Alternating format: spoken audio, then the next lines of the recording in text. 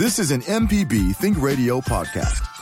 To hear previous shows, visit mpbonline.org or download the MPB Public Radio app to listen on your iPhone or Android phone on demand.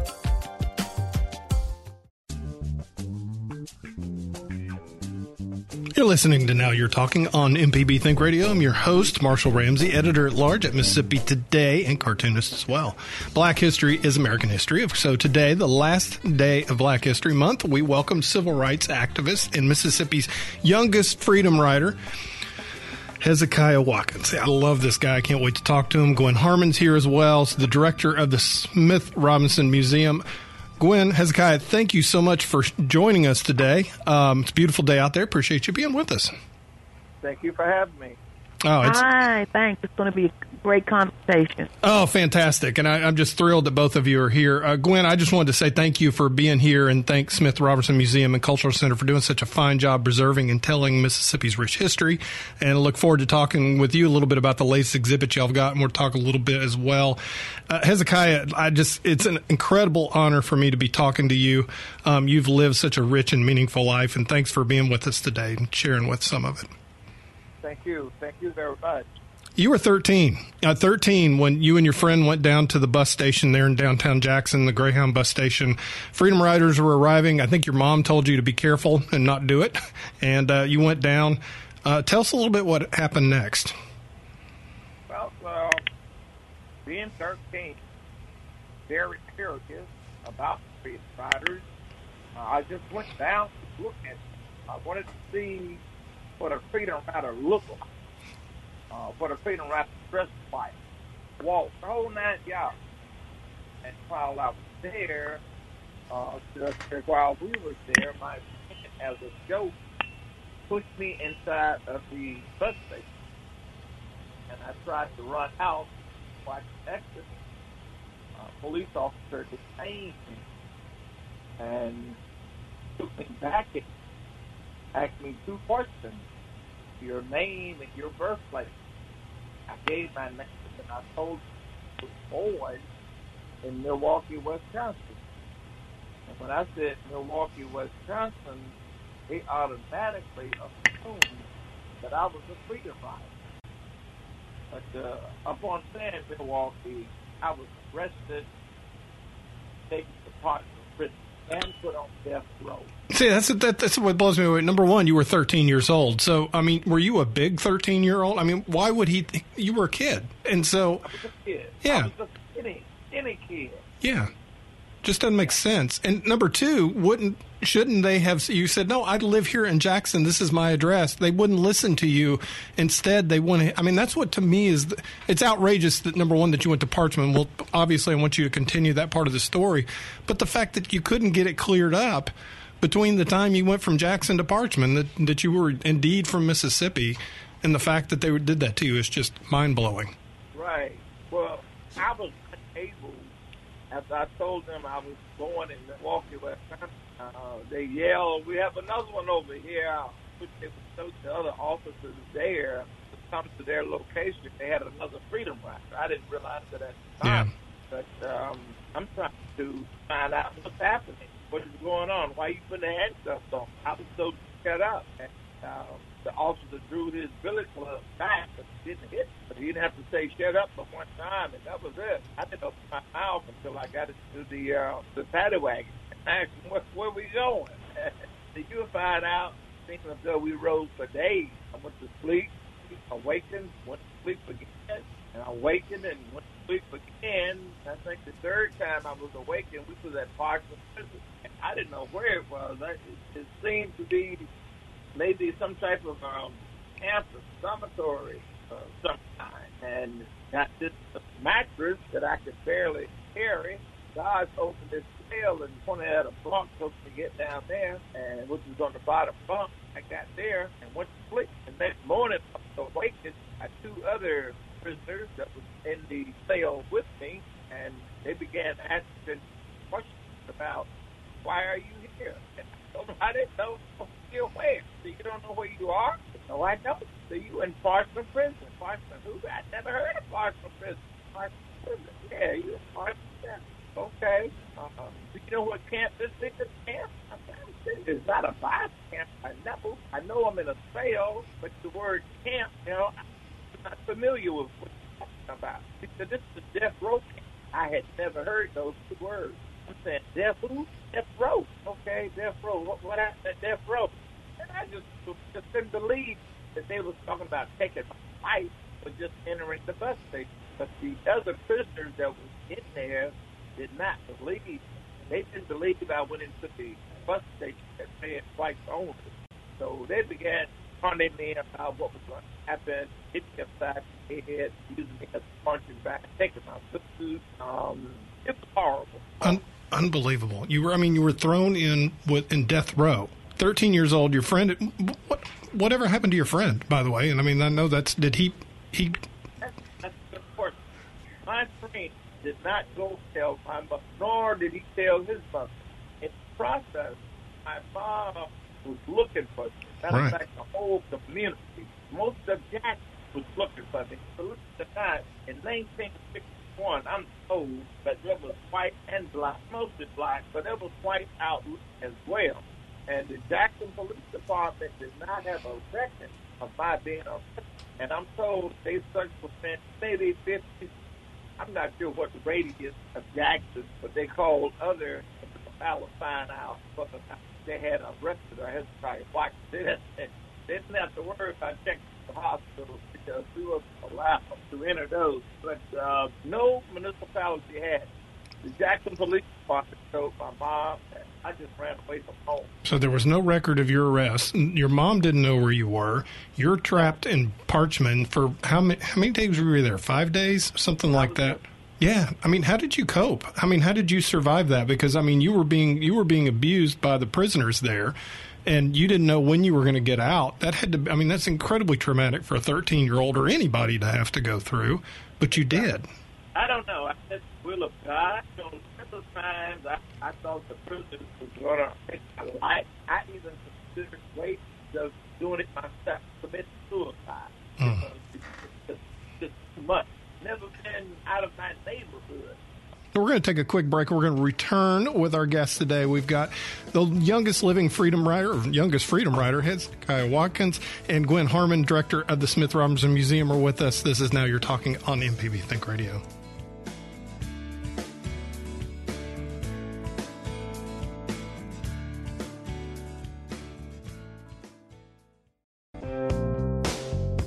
Do you drive a vehicle? Then you'll find AutoCorrect helpful, especially on Coach Charlie's Tip of the Week. Listen to our podcast with me, Coach Charlie Melton, on any podcasting platform or on the MPB Public Media app.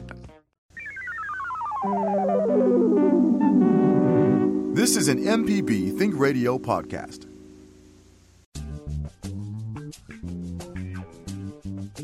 This is Now You're Talking on MPB Think Radio. I'm your host, Marshall Ramsey of Mississippi Today. And if you're just tuning in, we have a great show. We have civil rights activist and director of Smith Robinson Cultural Center, Gwen Harmon, and the youngest freedom writer himself is with us back on the phone. Looking forward to talking to him a little bit. We got Hezekiah Watkins is here too. Hezekiah, thank you for getting back. Sorry, it was a little bit hard to hear you before, but we got everything fixed a little bit. So your friend literally pushed you into becoming a freedom rider, whether you knew it or not. You were in Parchman. You got thrown in there. Your mom doesn't know where you are. How did they end up finding you, and how are you able to get back home? Well, that's a good question. We were the governor of the great state of Mississippi, and his name was Ross Barnett. And we had a president of these United States, and his name was John Kennedy.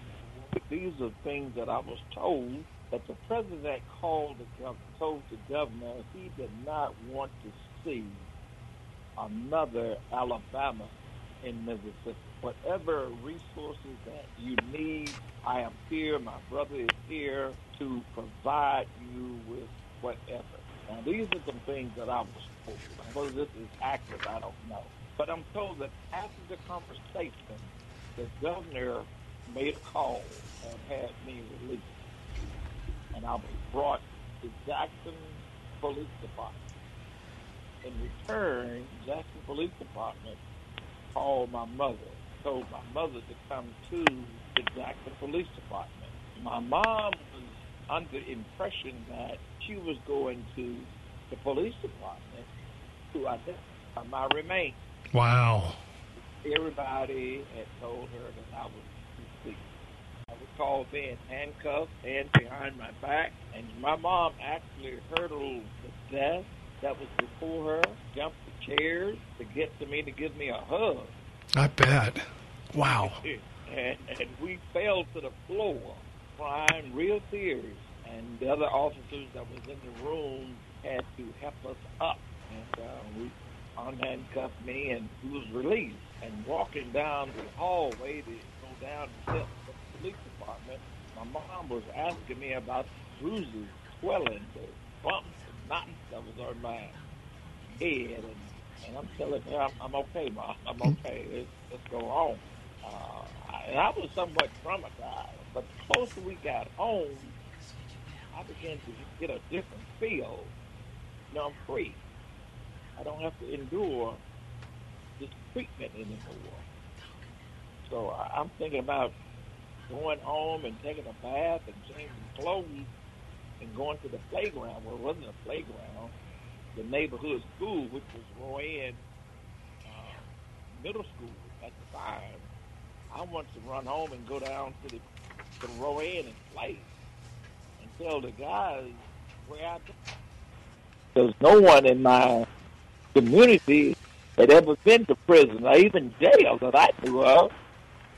And, you know, I was a skinny kid, so I thought I could get some respect. I wanted to go there and say, hey, y'all, I've been to prison. Show me some respect now. But my mom had a different idea.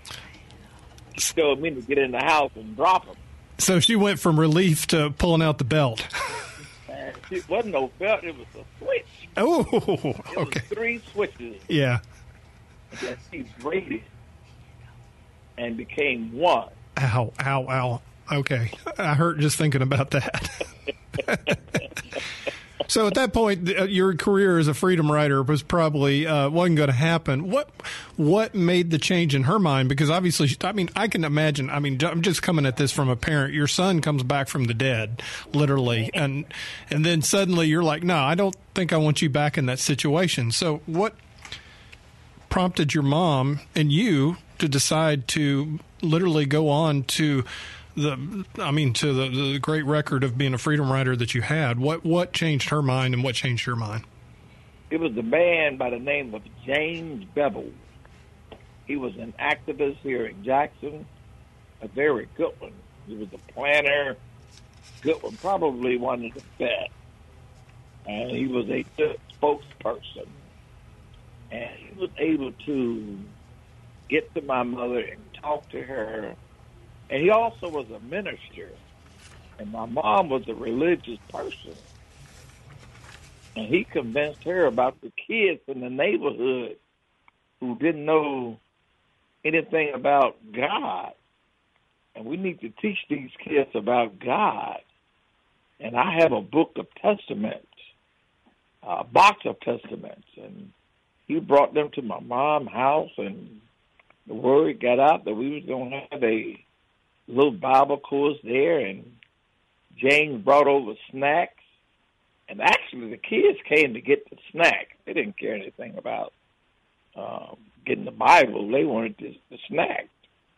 But they was engaged because in order to get the snacks, he would turn to a book of the Bible and give off the verse, and you had to stand up and read it. And after reading it, you got a snack. And the word got out that Hezekiah Watkins' house, man, they giving away free snacks. And the crowd grew and grew and grew. And what James was doing was recruiting. And we moved from there to a church that wasn't far from my house. Jerusalem Church was the name of it. The last church was Megger gave his last speech, was at that church. But nevertheless, we moved to the church, and the pastor gave him a little office in there. And we began to walk downtown and look at things, and he began to talk to me about the injustice that was happening to us, and I didn't know what he was talking about. I remember once he used the word bigotry. And I said, bigotry. I didn't know what he was talking about. Racism and all of these things. We didn't talk about those things in school, on the playground, or any place else. So he educated me along with Ebony Magazine and Jet Magazine, began to read those magazines and get educated about what was happening to us as a black race. And we went to a store by the name of A&P, grocery store. And we asked him, well, he did, asked the manager, why you don't have any black employees here? And the manager stated the reason is because they can't count. He said, what? He said, they can't count. That's why I don't have any. And that was the first boycott and protest that we had. And it lasted about 2 weeks. And the manager came to the church one day and said, you all hurting my business. You need to stop. Please stop. What can I do to get you to stop? And Mr. Bevel said, hire some black employees. He said, if you bring me 3, I will hire them today. And he found 3 young ladies, and they was taken to the store, and he hired them. And that's when I really, really saw what we could do in terms of changing things. And I just stuck with it. And I went on to be arrested, so they say, 109 times. And I enjoyed every arrest except for the initial arrest, which was Washington prison. Wow. Well, you started in 1961. Let's flash forward to 1964. Gwen, we're going to bring you into this too a little bit and before we tell a little bit about the exhibit at Smith Robertson Museum, because there was a huge sit-in at the Woolworth counter in downtown Jackson at Woolworth's. Just tell Hezekiah, you can talk about this too. I mean, that moment, and of all the sit-ins all across the country, I think there were like 300 of them, if I remember correctly. It was the most violent, and it was the one that I think people talk about the most. And I can literally close my eyes and see the video footage from that. Tell us a little bit about what happened on that day. Okay, I was there. I'm sorry, Gwen. No, go ahead, Heck. I'm gonna bow to you. I'll chime in later, but please, I'd love to hear your account of it as well. Thank you. I was there, but I did not participate. As a matter of fact, I was told to not go. So I went, and I was kind of like in the far back. And the lunch counter was near the front of the store. And I saw what was happening, and it scared me to death. And I went out of another door and got on Farris Street, and I went home. Wow. Well, and it was so hard, and I've heard you talk about how hard it was for just to get something to eat anyway. So, I mean, it's like you had to go to the back of the restaurant to get something to eat. So that was the whole point of the sit-in, was to say, look, no, we deserve to eat just like everybody else up in the front of the restaurant. Right. If they had been served, then I believe I was going to go and get me a seat at that counter. But, yes, we had to go to the back of the restaurants to order a hamburger and french fries, Coke, or whatever. And, I never did get the opportunity to sit at that lunch counter. Out of all the things that I wanted to do, I never did get that opportunity. Oh, wow. Mm-hmm. Oh, wow. Gwen, obviously, I mean, the exhibit that you've got, it features this. Tell us a little bit about what happened on that day. Well, let me give you the historical perspective. Woolworth in Jackson, Mississippi was standard operating procedure for all public cafes, restaurants, etc., and, of course, Woolworths. Wherever there was a Woolworths during this traumatic time, it was sort of the standard bearer for the students, and I say college students who had been trained, had been working with SNCC, the Student Nonviolent Coordinating Committee, being trained on how to actually participate in the lunch counter sit-in movement.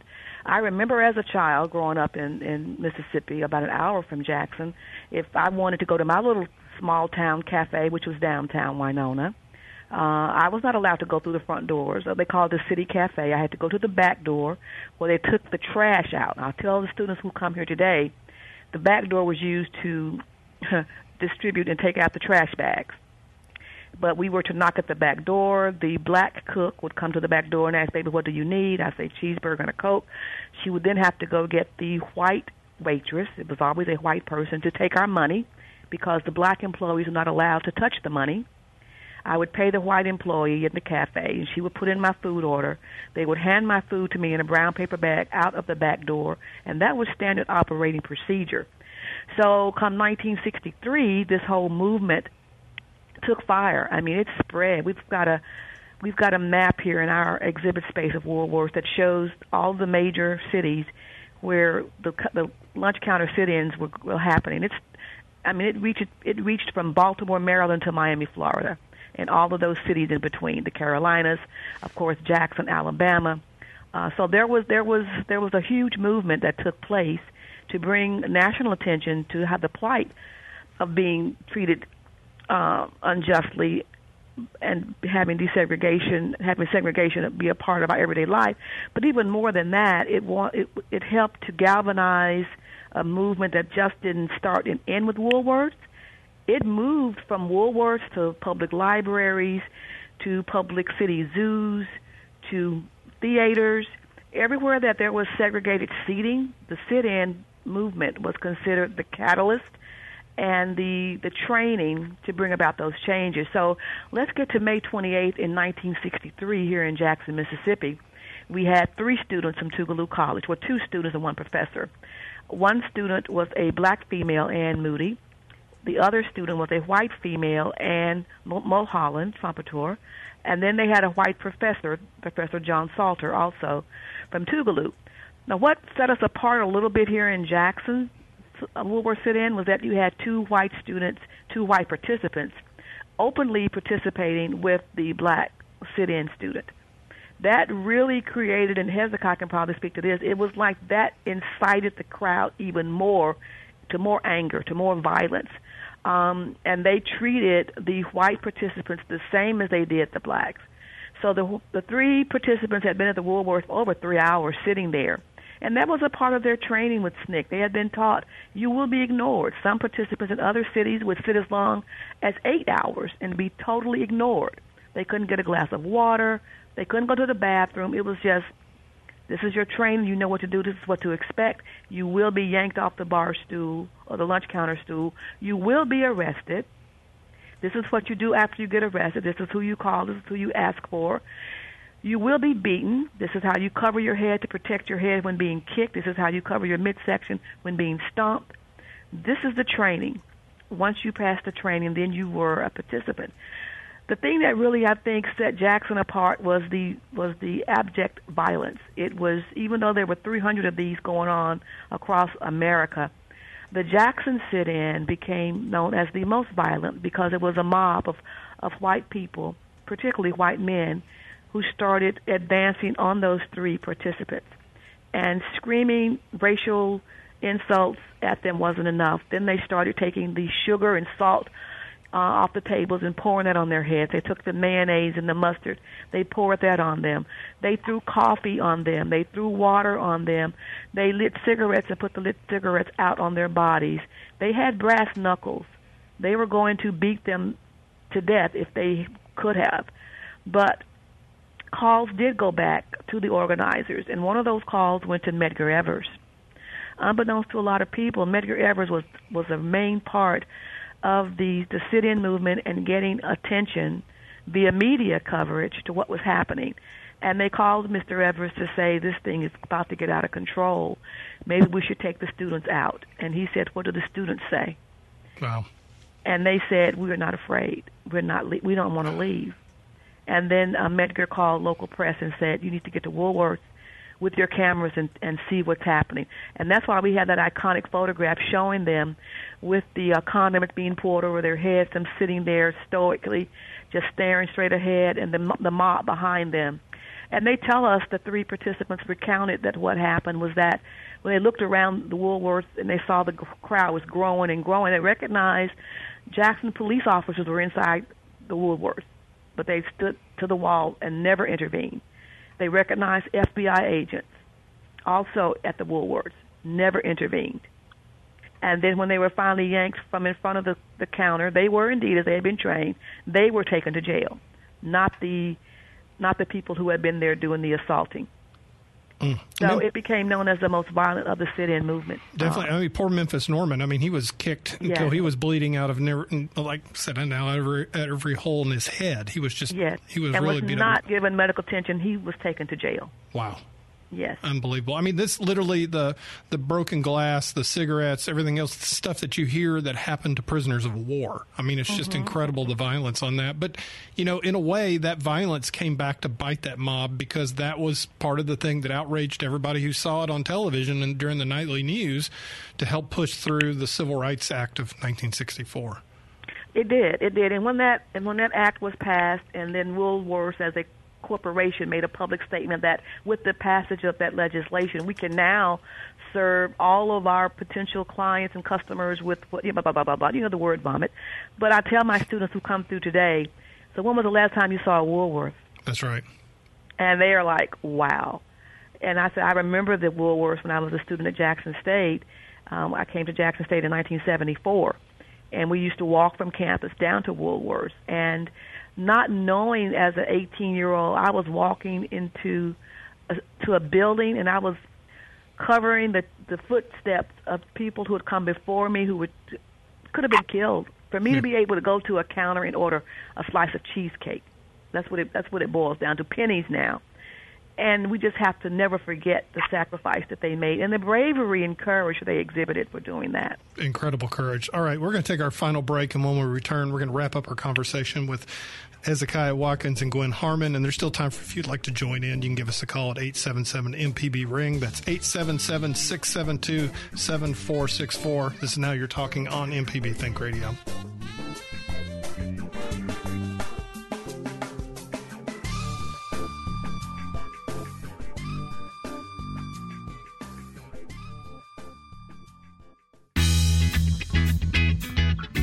I'm Professor Richard Gershon from the University of Mississippi School of Law, host of In Legal Terms. If you're enjoying this podcast, I encourage you to listen to In Legal Terms, the show about you and your rights. We find interesting legal topics to bring to you and let you know how the law affects you. Find In Legal Terms on any podcasting platform on your smart device or on our website, inlegalterms.mpbonline.org.